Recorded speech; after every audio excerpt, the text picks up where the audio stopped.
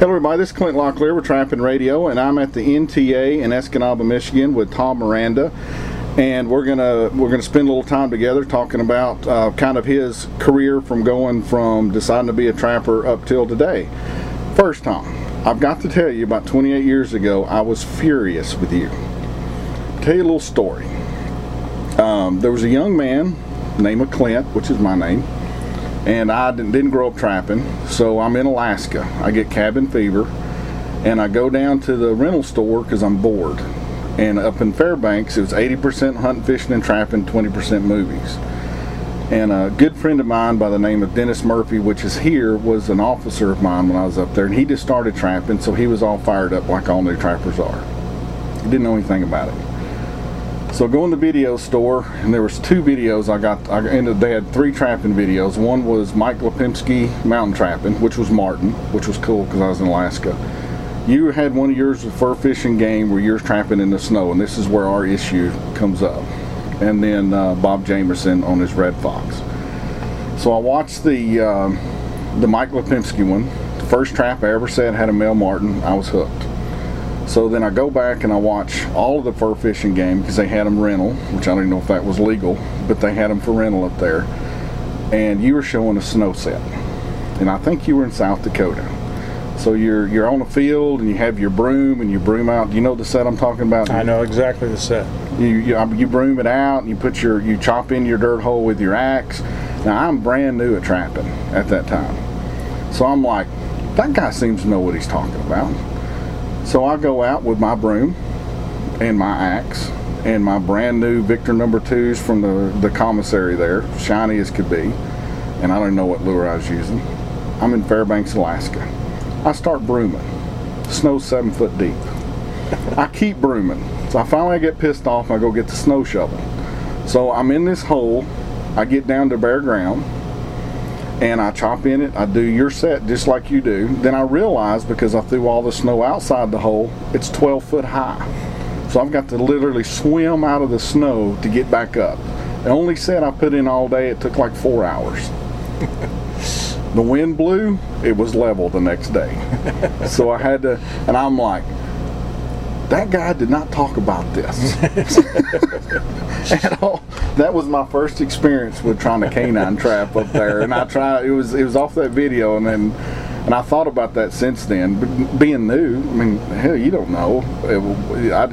Your snow was like that deep. That's right. Yeah. And in Dakotas, the wind blows everything off. You look for a bare spot, where the wind's blowing everything off. Mm-hmm. Try to set there. So, well, that was my first experience with Tom Miranda many years ago. Since then, I've trapped a little bit. So, what I'd like to do with you, instead of talking about how to catch stuff, is how did you get, or what was your mindset? How did you think, or was a lot of it timing when you started? Like, how did you personally get into trapping? Was it a family thing?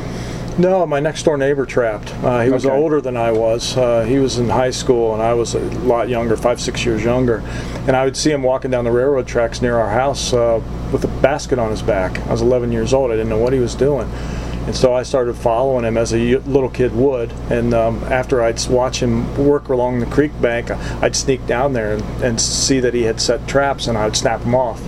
He finally caught me one day. Why were you doing that? I just was interested. I was just a little kid, Mm-hmm. And I ended up being the guy carrying his pack basket for him and learning how to trap. And eventually he found girls, and I got the trap line, and that's how I started.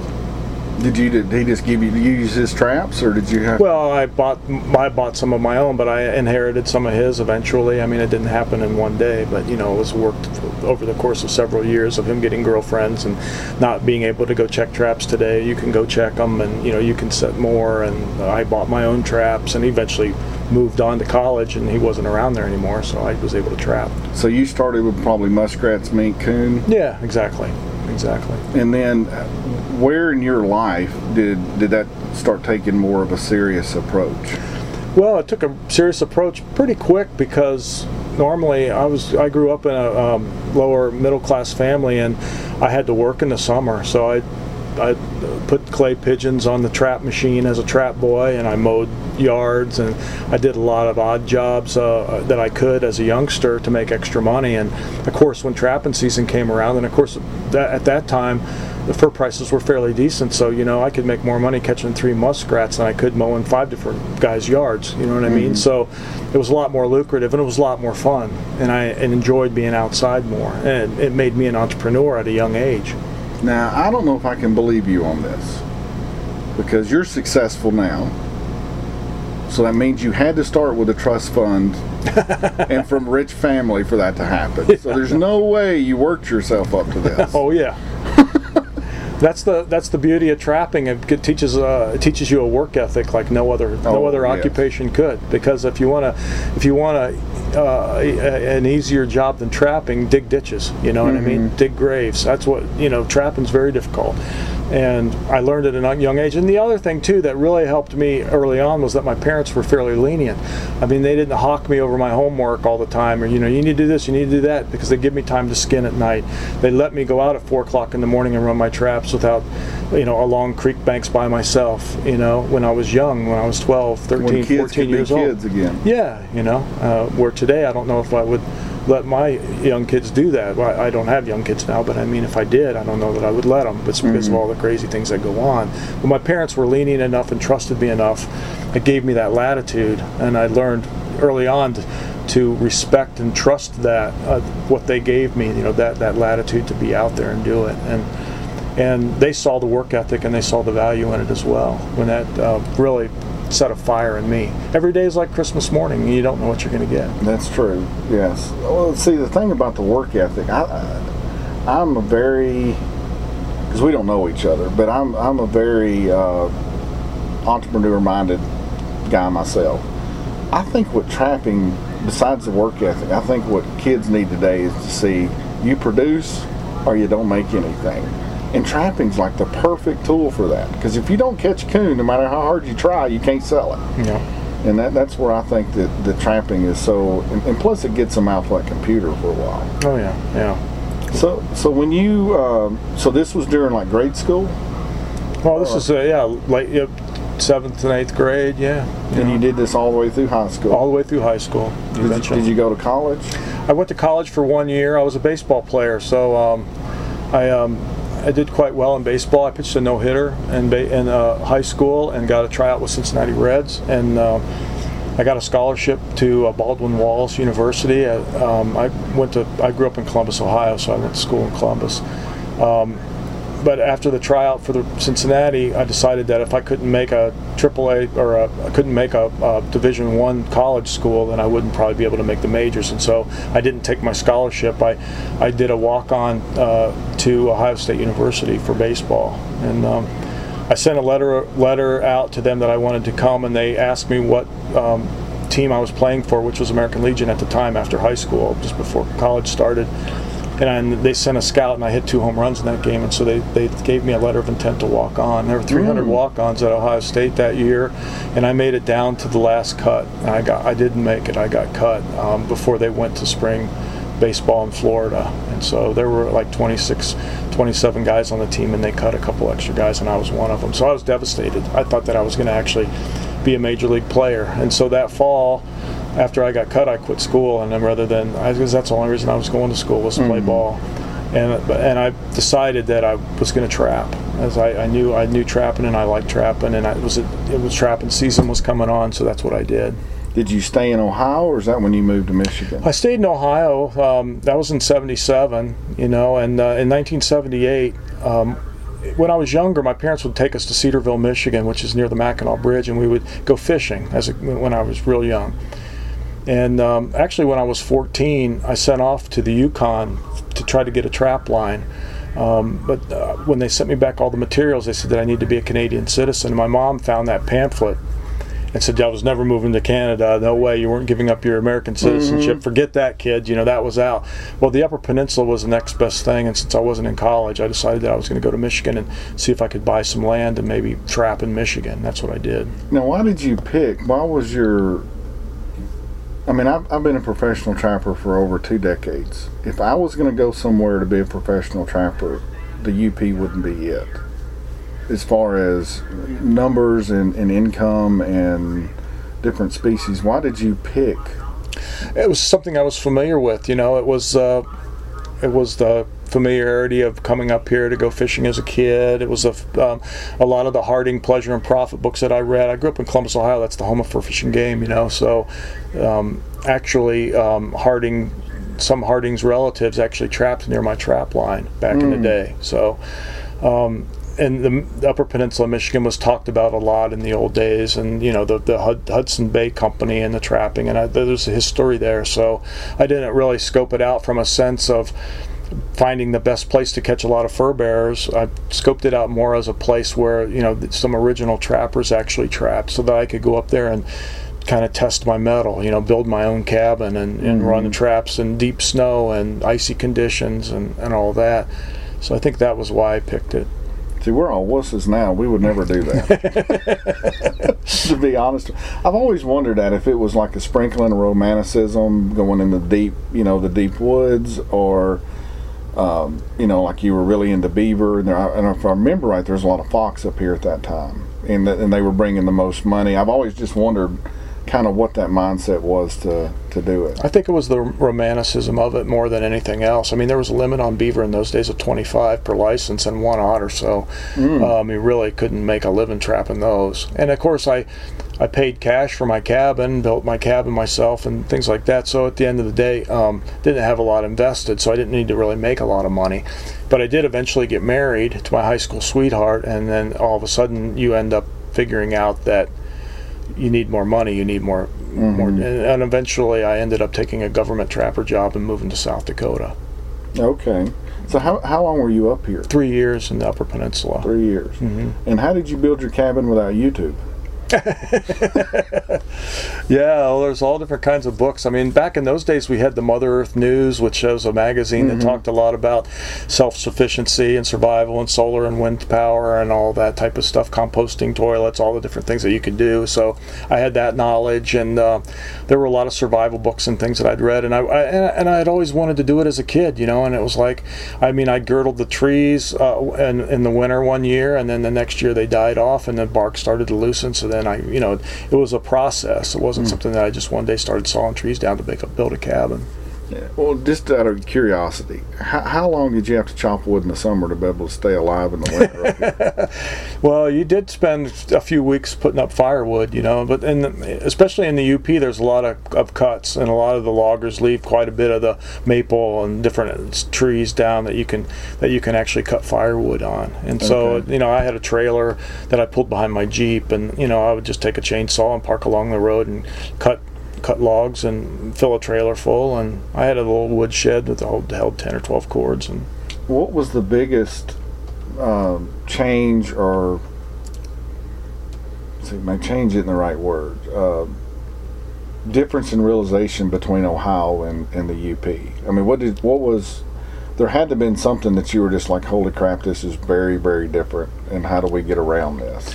Well, I mean, the only edge features that there really exist to the naked eye in the Upper Peninsula or in the woods areas are the roads, whereas in the farm country you've got the crop edges, the creek banks, you've got so many different forms of travel lanes that you can visually see, you know.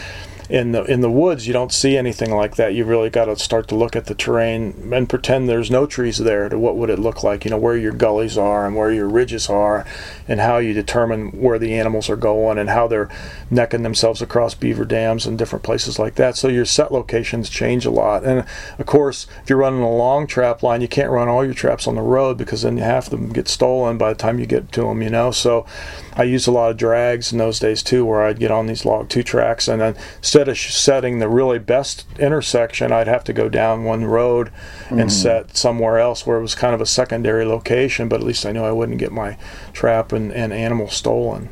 Were you using like log drags or metal drags? Metal grapples with long chain. And how do you find those if you get a bunch of snow?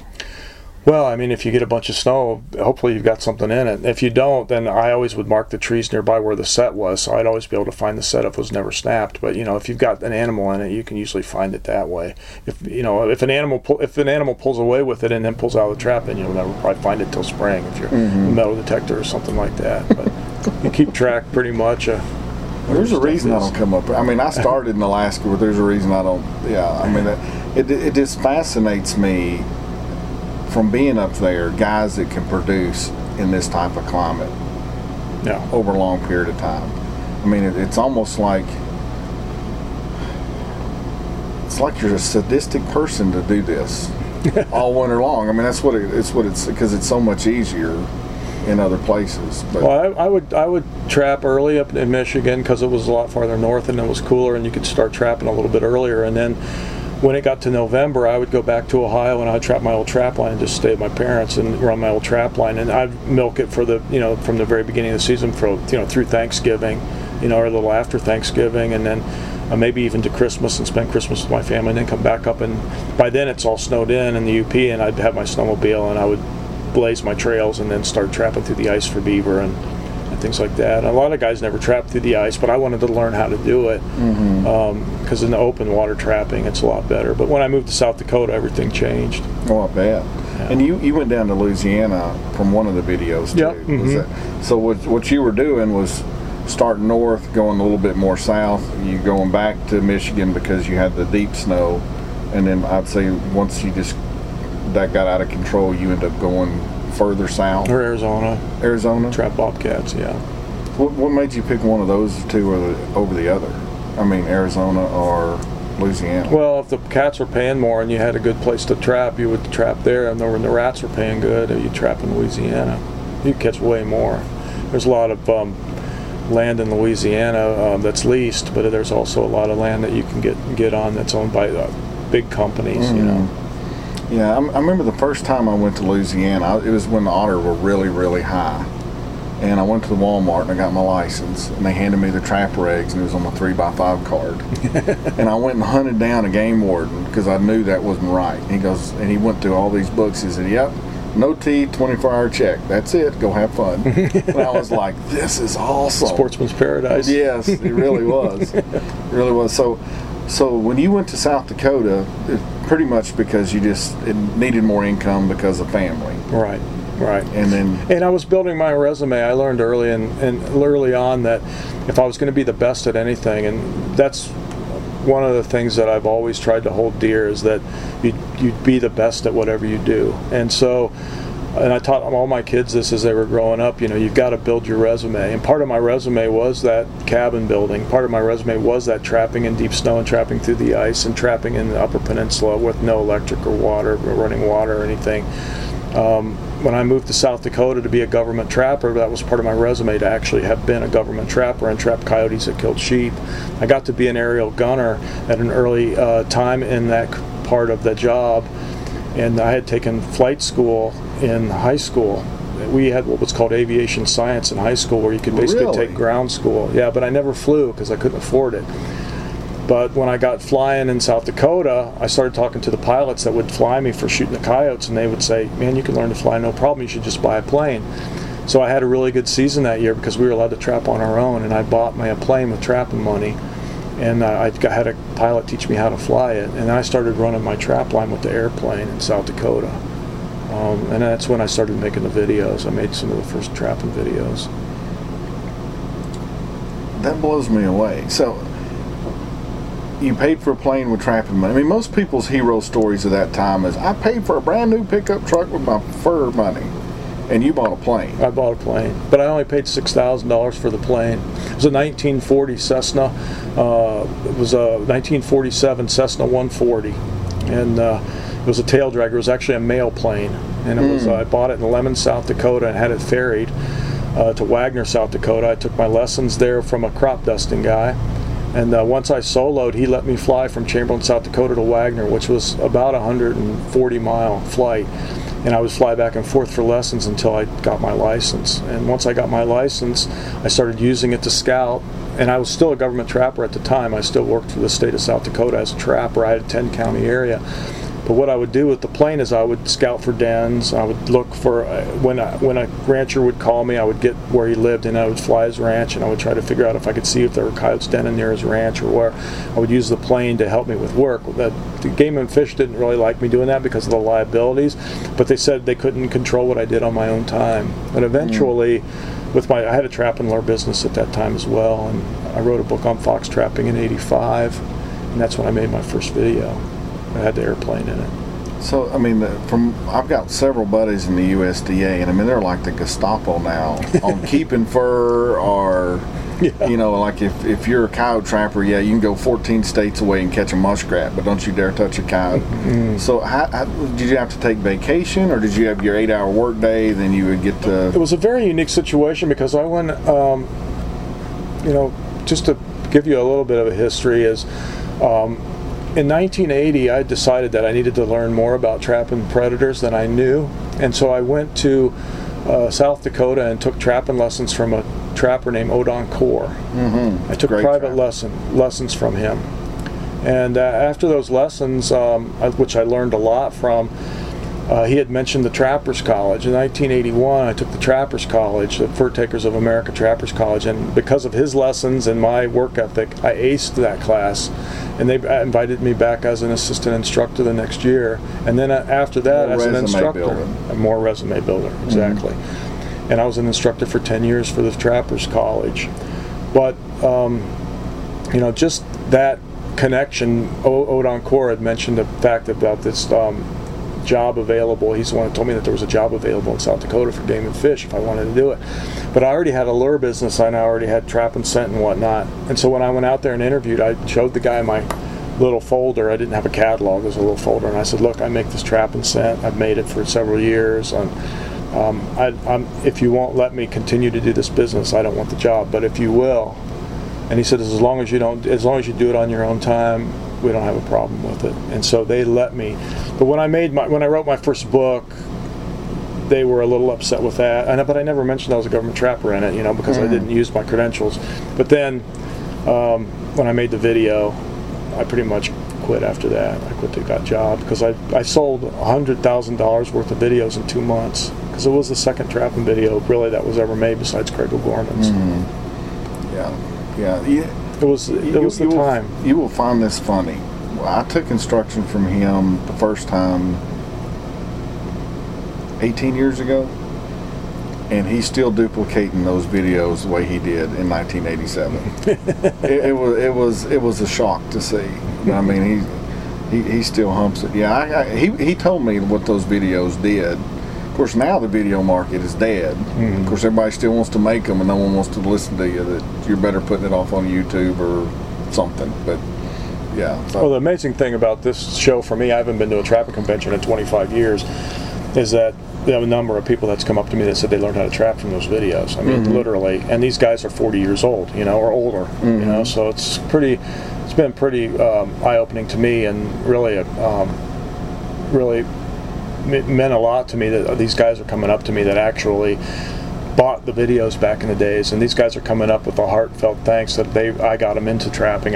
They learned how to trap from watching those tapes or reading those books, and to see what I've done to get on to ESPN and be on TV and bow hunt and travel the world hunting and all that. You know, a lot of people think I gave up on trapping, but I really didn't. I had to make a choice to whether I was going to be a trapper or I was going to be successful in another part of my resume. And that's where I went. I was very, very successful trapper when I got out of it. But when I got on ESPN, everybody wanted my spot. There was only 8 outdoor shows on ESPN. They had 4 hours, and it was eight half-hour shows. And most of them were fishing. Only a couple of hunting shows, and I was one of them. And ESPN took my show because of the authenticity, because I wasn't a sports celebrity that was just hunting. I was an actual trapper, an actual bow hunter, somebody who had brought the authenticity to it. And so the resume of that for me was that I had to learn how to edit a show, I had to learn how to talk on camera, I had to learn how to write a script. So you had to do all of that? Well, I was a trapper. I didn't want anybody else to do it for me. I wanted to do it. And even ESPN didn't know. I edited my own shows airing on ESPN at my house, and they didn't know. It's awesome. But it kept me with low overhead, you know. A lot of people think I always got free hunts, you know. You're always hunting for free, you're a rich hunter, you travel the world. But I worked for all of it, you know, because I had my overhead was low, you know. My sponsors, I've had Realtree as a sponsor since 1989. You know from your podcast what it takes to get a sponsor and what it takes to keep a sponsor. To have the same camouflage company from 1989 till 2018, Is that when you first did the ESPN, was 89? Well, I did a show before I got on ESPN. ESPN actually saw the show on another network and contacted me because I was doing basically I did an adventure show when I first got on. What do you mean? See, I don't really watch outdoor stuff like that. So when you say adventure show, what do you... Well, originally my show was called Outdoor Adventure Magazine, and I did fishing, hunting, and adventure every week. And the adventures is what ESPN wanted. Because I was a pilot, I did a lot of flying shows. I flew P-51 Mustang, B-29 Bomber. I got my float plane rating on TV. I did a lot of flying stuff. And then I also did rock climbing. I climbed Devil's Tower Monument for a TV show. I rode a bull. I got lessons from Ty Murray, world champion bull rider, and I rode a bull. I walked on fire. I became a SWAT team member. I did Navy SEAL training. I flew a F-14 Tomcat jet. No, I did all these adventures. And the whole point of it was I wanted people to learn about hunting and trapping and learn that hunters and trappers weren't killers. And the only way I could figure to do that was to do these adventures so I could get women to watch, so I could get other people that didn't hunt or fish to watch the show. And they would watch the crazy adventure, and then maybe they would stick around long enough to see me bow hunt a deer. And so that was the whole premise behind it. And so that's how the show was #1 rated on ESPN for 6 years in its time slot. So, well, I guess so. If you're walking on fire and hanging out with seals, I mean, yeah, I just thought that, like I said, I've never been into the watching the outdoor stuff like that. I just thought you went from, in my mind, I'll tell you what just from an observation from afar, is the 87 crash. And then the timing, which is awesome if you can get it, was all that was starting with the outdoor TV because of the fishing and the hunting. You, as you say, you built up your resume, so you did the right thing beforehand, and this opportunity of timing came up, and you could slide over and do that. Yeah, I mean, that definitely was part of it, because timing in life is everything, you know. I mean, and you hit it right. I mean, when prices are really good, you don't catch that many. When prices are crappy, you catch a whole bunch, but you still don't make the same money, you know what I mean? Right. So at the end of the day, timing, it's all about timing. No doubt about that. But see, the reality was, when I never really wanted to leave trapping, because I stood in line to wait to see Jimmy Houston at a sports show. And I wasn't looking for his autograph. I wanted to ask him how I could get a trapping show on ESPN. And he told me that there was no way that ESPN would ever do a trapping show.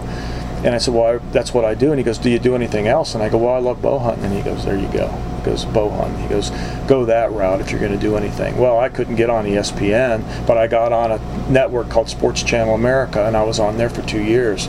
And it was the adventures that got me into ESPN. And then the adventures were done. I liked doing them, but they were done so that I could get more people to watch my show, so I could get my message out. So you would do like some crazy thing like eating fire, and then the next one you would hunt. Exactly. And then you would just like switch off and on. Exactly. That was the premise of the show. I did a mini Are those on YouTube? There's some on there. I want to see you walk on fire. I want to see how that works. Yeah, no, I burned my feet. I can tell you that. Did you really? Oh yeah. So what are you doing now? I mean, what do you? Because I don't follow all that. So this is like my tribe, my world, and this is what I do. So. Well, I mean, after I was on ESPN for almost 20 years, and they were bought by Disney, and Disney phased out the outdoor line, so there's no ESPN Outdoors anymore, no ESPN Outdoor shows anymore. I moved to NBC Sports Network and the Sportsman's Channel, and then NBC Sports started limiting what you could show because of some of the school shootings and some of the things that were happening in the news. They weren't really for the outdoors or for hunting or conservation. So I ended up on the Outdoor Channel. My show's on the Outdoor Channel now. It's called Territories Wild with Tom Miranda. The thing was I decided to go more and more and more into the bow hunting because I guess I realized after a while I loved the adventure part of it, and so I always wanted to go somewhere and hunt.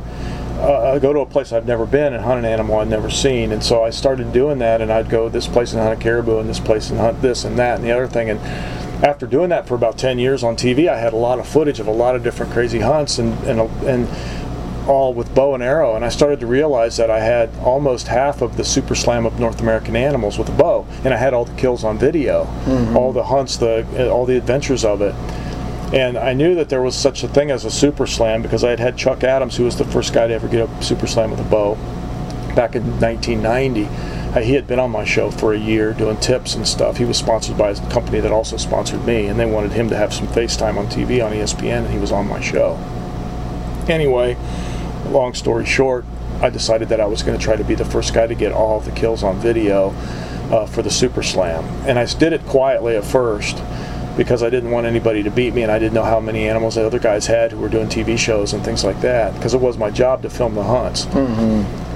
Anyways, I kept going and going and going, and pretty soon I got to the point where I was going to finish. I mean, I was going to get them all. And then there were other people that were saying, how many do you got? 29. It looks like you're getting close to the Slam, you know, because I was hunting polar bear and other stuff like that. But finally, in May of 2011, I shot a desert sheep to be the first guy to get all 29 kills on video. And I made a video called Adventure Bow Hunter Super Slam. Where you put all that in one? All of it's in one. I've sold over 25,000 copies of that DVD of the Super Slam. It's still the one and only of its kind. It's the only video that has all the kills, well, all the arrow impacts, all the hunts for the 29. It's 320 minutes long, 3 discs. And I wrote a companion book to go with it. So there's a book that you can go through every chapter, and I kept really good records. So I have the distance of the shot, how far the animal ran, what my equipment was, what the weather was, how many days, how many trips it went, how much it cost to do the hunt. All those facts and everything are in the book. So it made for a great package, and it started a lot of guys towards those goals of going after the Super Slam. The thing is I learned early in my career that you don't get anything for free. And a lot of TV producers back in the day would try to get a lot of free hunts. But what happens is the outfitter has to give you the hunt, and then you have to go make the show. But if you don't make a good shot, if you don't get one, then the outfitter's out, and he doesn't get a show. So I learned early that you buy your hunts and you go. And a lot of times I went without an outfitter, but most of the Super Slam were outfitted hunts because they were in places I'd never been, and I had a limited amount of time because I had to make so many shows a year. So, you know, I paid for all my hunts, and so all my outfitters got free advertising. And so that's the way to take and turn a negative into a positive, because if I go somewhere, even if I shoot an animal, if the outfitter is somebody I don't want to promote for whatever reason, if he gave me a free hunt, I have to promote him, but I want to be true to my audience, and it's really important to be true to your audience. ESPN taught me early on that you want the audience to root for you. So you have to be the type of person that somebody likes and will want to root for you. So never talk down to your audience, always learn. And in all the shows that I've produced with outfitters, the outfitters were always the pros. The outfitters were the professionals. They were the guys who knew, not me.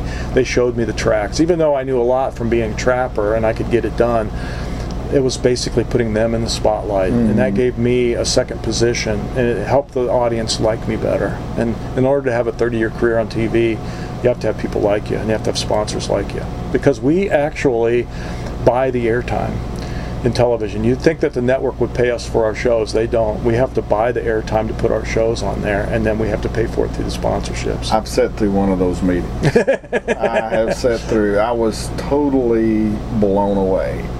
A friend of mine that's in the bow hunting industry had me talking to one of those channels, and that's when that came up, and that was like a sledgehammer. And I was like, y'all are freaking nuts. I'm not going to pay you to go do all this work. That doesn't make any sense. Yeah. You know, it was just like, no. Well, people don't really understand the true dynamics of it all. I mean, airtime for my show, 52 weeks a year on Sportsman Channel prime time, is $450,000. So if I have to pay $450,000 to the network for airtime, you know, that's a lot of money, you know. So a lot of guys will look at just them. That's just the airtime. That's not the hunts. That's not paying me. That's not paying cameramen. That's not editing or music rights, closed captioning costs, all the things that go with it. It's a very expensive business to be in, you know. So you have to really want to be in it, because it is a lot of work, and you really have to have the dynamics to be able to pull off the financials, you know. And a lot of guys will watch some of these shows and they'll go, oh, that guy's stuck up, or that guy's, he's all about himself, or that. But if no one's going to promote you but you know, I mean, everybody has to promote themselves, and I think it's the way you promote yourself that turns some people off. And I've been fortunate enough to be in a situation where more people liked me than didn't like me, and it was good. Authenticity is important too. That's what I've got a little helper right now. He started working. His name's Travis. Everybody listen know who he is, and started when he was 15. He sits in bottles that stink of mine 52 weeks out of the year. and he's wanting to get into. I've started playing around with some deer scents, and he's like gaga over deer hunting. And that's what I've been trying to get him to really understand. Travis, people will like you for you, but if you try to be somebody else, it's not going to work. And I'm hoping that's finally fitting. He's got a great personality, but he watches people on TV, and then you start mimicking other people, and then something in your brain knows that's not right. You know, because everything that I can remember about you, it was always the same. You know, that's what it was. Or Craig was always the same, and y'all are totally two different people. You know, but it was always authentic, just on two different spectrums of, you know, one was super aggressive and one was nice and helpful, and y'all both had your thing, but it was because y'all were who you were. Mm-hmm. Yeah, and I see that now with people wanting to do. You don't really know who people are now anymore because everybody's trying to do the same thing, and it gets confusing to the customer. Yeah, well, you have to be true to yourself. I did a seminar yesterday where I pass out these little compacts, and basically they're camo paint, face paint, and I pass them out to the kids in the audience, 12 or 15 of them. I saw some kids with that on today, and I was like, well, I tell them it's magic. I tell them it's magic. It's magic face paint that gives you good luck. And I said, when you put it on your face, you're going to see deer. You're going to have good luck with it. But I said it's not the most important part of the compact, because the other part of the compact is the lid, and inside the lid is a mirror. And whenever anything's not right with your life, look in that compact and look in that mirror, because you have something to do with that. Mm-hmm. Don't blame somebody else for your problems. You got to look at yourself first. And I said, this little magic compact is going to save you a lot of grief someday. Always look in the mirror first. And if you'll find that you can almost always blame yourself for something of why things are wrong, and fix it yourself first before you blame somebody else. It's really good advice. Absolutely. So, but you kind of had this. Where did this come from? Like, my entrepreneurship came from my mom. We grew up very poor, and she was a hustler. And I mean, she would dress up like clowns in South Georgia in August and sell snow cones. I figured out how to go sell bulbs and cut grass and all that. So she taught me how to hustle. Where did this come? This type of attitude. How did you get that? I think it's trapping. I honestly believe that it's trapping. I think originally when I started trapping as a kid, in the entrepreneurship, if I could actually do something myself and sell it and make money, I think that was really the key to it. And I think you make your own luck. I mean, I think people come to many different forks in the road in their life, and a lot of people are afraid to take that risk.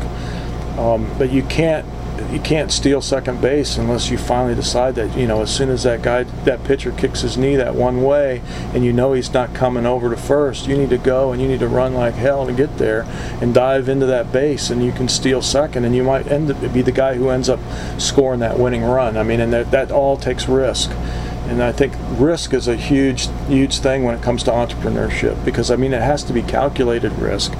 But at the same token, if you're afraid to change what you're doing, especially in today's rat race, I mean, you'll never get anywhere. Mm-hmm. So it's a constantly building your resume and constantly looking at how you can do things different, and looking in the mirror and say, you know, okay, I've been doing this like this for this long, but it's not working. What can I do different? How can I change things up? And believing in yourself is important too. You know, having the confidence that believe in yourself. And I'm the type of person that I'd rather get screwed than screwed somebody. So maybe I'm a little bit more passive than maybe I would want to be. You know, in some instances, maybe I learned that from my mom too. You know, it's just not. Some things aren't worth fighting over at the end of the day. But I know where my ethics are, and I know where my true feelings lie. And, you know, and I know who I am, and I think that's real important, because I can walk away from a fight and know that I'll be around to fight another day, and I know that I can win, maybe under a different strategy. Wow. Yeah, I mean, I do some of the other stuff that I do is I teach outdoorsmen how to build income streams. And what you just said a minute ago, loss aversion, if you talk to a psychiatrist about it, I'm amazed at how people, they limit themselves of what they could do. I've met some really talented guys that can do some amazing things, but they're more worried about, you know, what if I don't get a paycheck in 8 months and 2 weeks from now? to do it, and they'll let that just lock them up, and it's kind of it blows my mind, really, you know, because it seems to me like with you, just from what you're saying, you may have went to UP, you're talking about your resume, somewhere in there that switched where instead of Tom Miranda being a guy on the other side of the table where the customers are, you made that switch to be on the side that you're on now. And then did that kind of change how you went about what you were doing or promoting yourself, or see what I'm saying? Yeah, well, you have to. You know, I think I always wanted to be the guy that was on the other side, but you don't know how to get there. And I mean that's the whole thing. I mean you can sit and stew. You can come up with a million different ideas. I can tell you a story. I was sealing blacktop one year before I moved to Michigan one summer. After high school, and actually I was working at U-Haul, and this guy was in there getting some welding done, and I was working in U-Haul welding and hammering and moving metal around and whatnot, and this guy was starting a blacktop sealing business, and he liked my work ethic and what I was doing and always busting chop, and he had been in there for like a week, and he goes, man, would you ever consider quitting this job and running my blacktop crew? And I said, I don't know jack about blacktop. And he goes, well, I can teach you everything you need to know. Well, I took that job, I quit U-Haul and started running his team, and I make a lot of money and sealing blacktop, but it was hot work, it was hard work, but I mean I wanted to be the best at it I could be. But I would always talk to him about trapping, how I wanted to be a professional trapper, and that was what I was really going to do. And I told him that I was not going to be around forever because I was going to be a trapper and I was going to move to Michigan. And one day he had a PhD in this and a PhD in that and owned about 10 companies, and he said, I don't usually do this, but he goes, I'm going to invite you to my house. And he goes, I want you to bring all these magazines you talk about in this trap and stuff, and I want you to bring it to my house, and I want to look at it, and I want to talk to you about your business. Because I didn't have a business then, I was a wannabe, you know. So I go there for dinner, and you know, he had a really nice house and nice wife and kids and all that. And he starts going through all this Trapper magazine and the Fur Fish Game, and the Voice of the Trapper magazines and all the stuff that I had brought. And he goes, which one of these ads do you like the best? Which one of these lures do you use? Which one?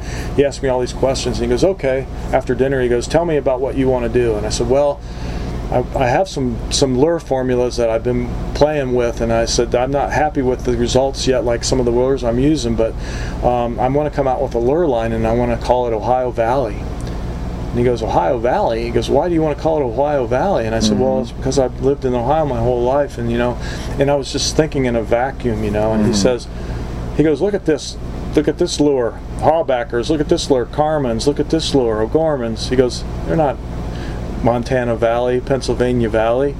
It's their name. He says you got to build up your name, and he goes, you've got to have a resume. You don't know what this is for, but will you please say that again about the name? Travis, listen to Tom. Travis, he's my helper. Me and a friend, Jeff Dunlap, where he's come up with some stuff, and I'm like, what are you going to call it? And it's like, I'm not going to say what it was, but it's something like Blood Trail this, how the young guys are. And I'm like, Travis, why don't you use your name? And he's like, no, I don't want to use my name. That's not cool. Please say that again, Tom. Yeah, Travis, use your name, dude. Thank you. But yeah, so he's like, okay, this is what you need to do. And he like writes down with a pencil, all these, he says, it's got to name it after yourself. He says, you've got to build a resume. He goes, so people know who you are. He goes, you got to learn to be a better public speaker. You've got to learn to catch these animals. He goes, if there's places that you can go learn, you need to do that. You need to do it. And he just made me a list. And he said, you got an education ahead of you if you're going to really be one of these guys. But it was a recipe, it was like baking a cake, I wasn't a cook, but it was a recipe for me for being a trapper. And part of the videos that, when I started writing books and doing the videos and being more well known, I wanted to be like him. I wanted to show other people how I did it, so maybe they could do the same. That's exactly where I'm at. Yes. Yeah. So, it's funny you say that, because when I started doing predator control, I met a gentleman in the South, and like you might meet him at the airport from his jet, one of those type people. And one day he's in there, and I'm doing work, and I'm giving him an invoice, and it's handwritten invoice, and he starts asking me these questions that I've never thought about the business. And he looks at me for the longest time, and he goes, hold on a second. Screams down the hall at his accountant. And this is a big firm. He goes, Clint is now your your customer, and you're not going to charge him like you charge us. We understand." And the guy went, "Yes, sir." And he goes, "You're going to be up at the lodge tonight with how you think you're going to make a living at this, and we're going to see if it's going to work." That was the longest night of my life, because he came about it from a business point of view. That's right. And it's really cool that you're saying that happened to you too. Yeah, exactly. Well, you come to that realization one way or another. I mean, either by making it or not making it. You know, because if you don't make it, you don't have any money. You're living, you're not living the life you need to live. You don't have health insurance. You don't have this. You don't have that. So you either figure it out or you don't. And I mean, the guys who figure it out are the ones that want it the most. In my opinion, it comes down to that true grit, hard work, and never, ever, ever giving up. There's no way. I went on 54 hunts. It took me 13 years to kill the Super Slam on video to get all the kills. I mean, how many videos do you know that people worked on for 13 years to get done? It took me 18 years to do the African Slam, to get the elephant, rhino, hippo, Cape buffalo, lion, leopard, and then all the plains game with a bow on video. So 18 years to do that. So I mean, when you start talking about projects that take that long, you have to have the dedication like nobody else. And if with the bow and arrow, like trapping, I mean, you learn location because you got to step in a 3-inch spot, and otherwise you don't get them. Bow hunting, if they don't come in range, or they're always out of your range, eventually somebody will grab a gun and shoot it, and they're not a bow hunter anymore. They're a gun hunter. In order to be a bow hunter, you can never pick up a gun. I've shot 3 big game animals with a rifle in my life, and that was for a Cabela's Sportsman's Quest show I used to host on ESPN. And after the third one, I told him I didn't want to hunt with a gun anymore, and I ended up just hosting. I didn't even do any more hunts on there because they had gun sponsors. Well, you keep talking about the bow, and I cringe. The last time I touched a bow, I was in the Army. And that was back in the day where if you didn't have an 80 or an 85-pound bow, you're an absolute wuss and a girly man. And I was in a tree stand over a cinnamon brown bear and dislocated my shoulder. Because I relaxed once I pulled back. I've never touched one of those. I shiver every time I see a bow because of that experience. But you know what's interesting? Do you know Craig O'Gorman? Personally? No. When the first time I went out there, I did the regular instruction. About 3 or 4 years later, I went back out there, and I told him, I said, "I don't care if we sit on your front porch." I knew he wouldn't do that, but I'm like, I want to know how I can be successful in this business. I'll pay you double. I don't care. I just want to know. And he first said no, and then he said yes, and went out there. And basically what you said about your resume is exactly what he told me, but in a more aggressive, because it's Craig, more aggressive way of going about it. That was the way he saw to do it too.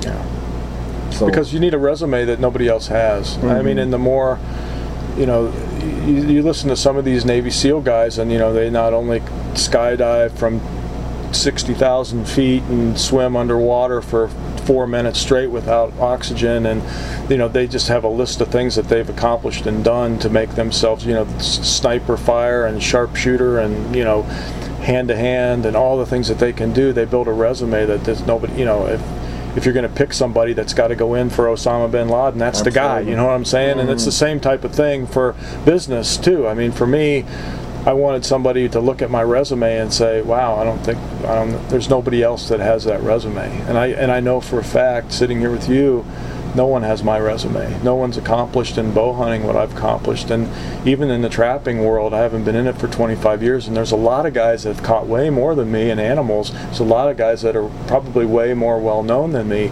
But as far as the number of guys that I taught how to trap, not very many people can even come close to that because of those videos back in the day. I mean, I literally sold the hundreds of thousands of those videos. I mean, over all the years, it's crazy. That's impressive. And it's the same videos that I made in 1985, 86. Cabela's bought 3,000 a couple years ago, 3,000 DVDs of those same videos, and then they're that old. They're and they're not that good. I mean, I've gotten a lot better at the TV business since then. Do you cringe when you watch? Oh, I totally cringe. I can't even get through the map session. It's all good information, but if you don't fall asleep. Well, to kind of finish up, if someone wanted to be in the outdoor world that you're in, maybe not just trapping, what kind of resume, when you say that to someone new, because technology's changing, There's so many shows and channels and all that going. What advice would you have for somebody? You have to get around it, you know, and you have to set your sights. You have to set your sights low. You don't eat a whole elephant. You eat one bite at a time. You don't catch 100 fox. You catch one fox at a time. So you have to get around it, and that might even be just working for a fur buyer. That might be just working at a shop that sells traps or sells bows. You got to get around it, and then you've got to learn from the people that have been around it longer than you, and you have to continue to educate yourself and go on some hunts. If you're wanting to get into the bow side of it or in hunting side of it, go on some hunts. You know, watch as much of what other people are doing as you can and see what you like and what you don't like, and try to learn from that and absorb yourself in it. But most importantly, I think more than anything is the priorities. You know, so many people get lost in that goal, and they don't take care of the priorities of their faith. They don't take care of the priorities of their family. And so many guys I know have wanted to be a super slammer, for example, so bad that they would spend the money that should have went for a home on a hunt, to go on a hunt rather than. And you have to have your priorities straight. You know, when you're young and you only have to worry about yourself, it's a little bit different, you know, than when you may have a family and a wife and 2 small kids, and you still want to go with your goals. Set your priorities up first, and then every waking hour that you don't have priorities with that, work on your goals. My son, for example, is a fantastic guitar player and writes great music, but he doesn't feel like he's good enough. But I tell him, do it every day, practice every day, just even if it's for 15 minutes, because you're way better than you think you are. And it's an industry that's very, very difficult to get into, and I don't even think really he wants to get into it, but he's somebody that's talented enough he could be in it, I think, if he really, really wanted to be in it. And I think there's a lot of people like that really are talented, but they don't see the forest because all the trees are in the way, you know. But have your priorities first and make sure that you take care of what you're supposed to take care of, because that's what a man does. A man takes care of what he's responsible for, and then after that he works for his dreams. If you keep talking like that, I'm going to have to give you a hug. It's going to get really uncomfortable in here. Well, that would be my advice. Well, I appreciate you doing this, Tom. Absolutely. Thank you. You're welcome.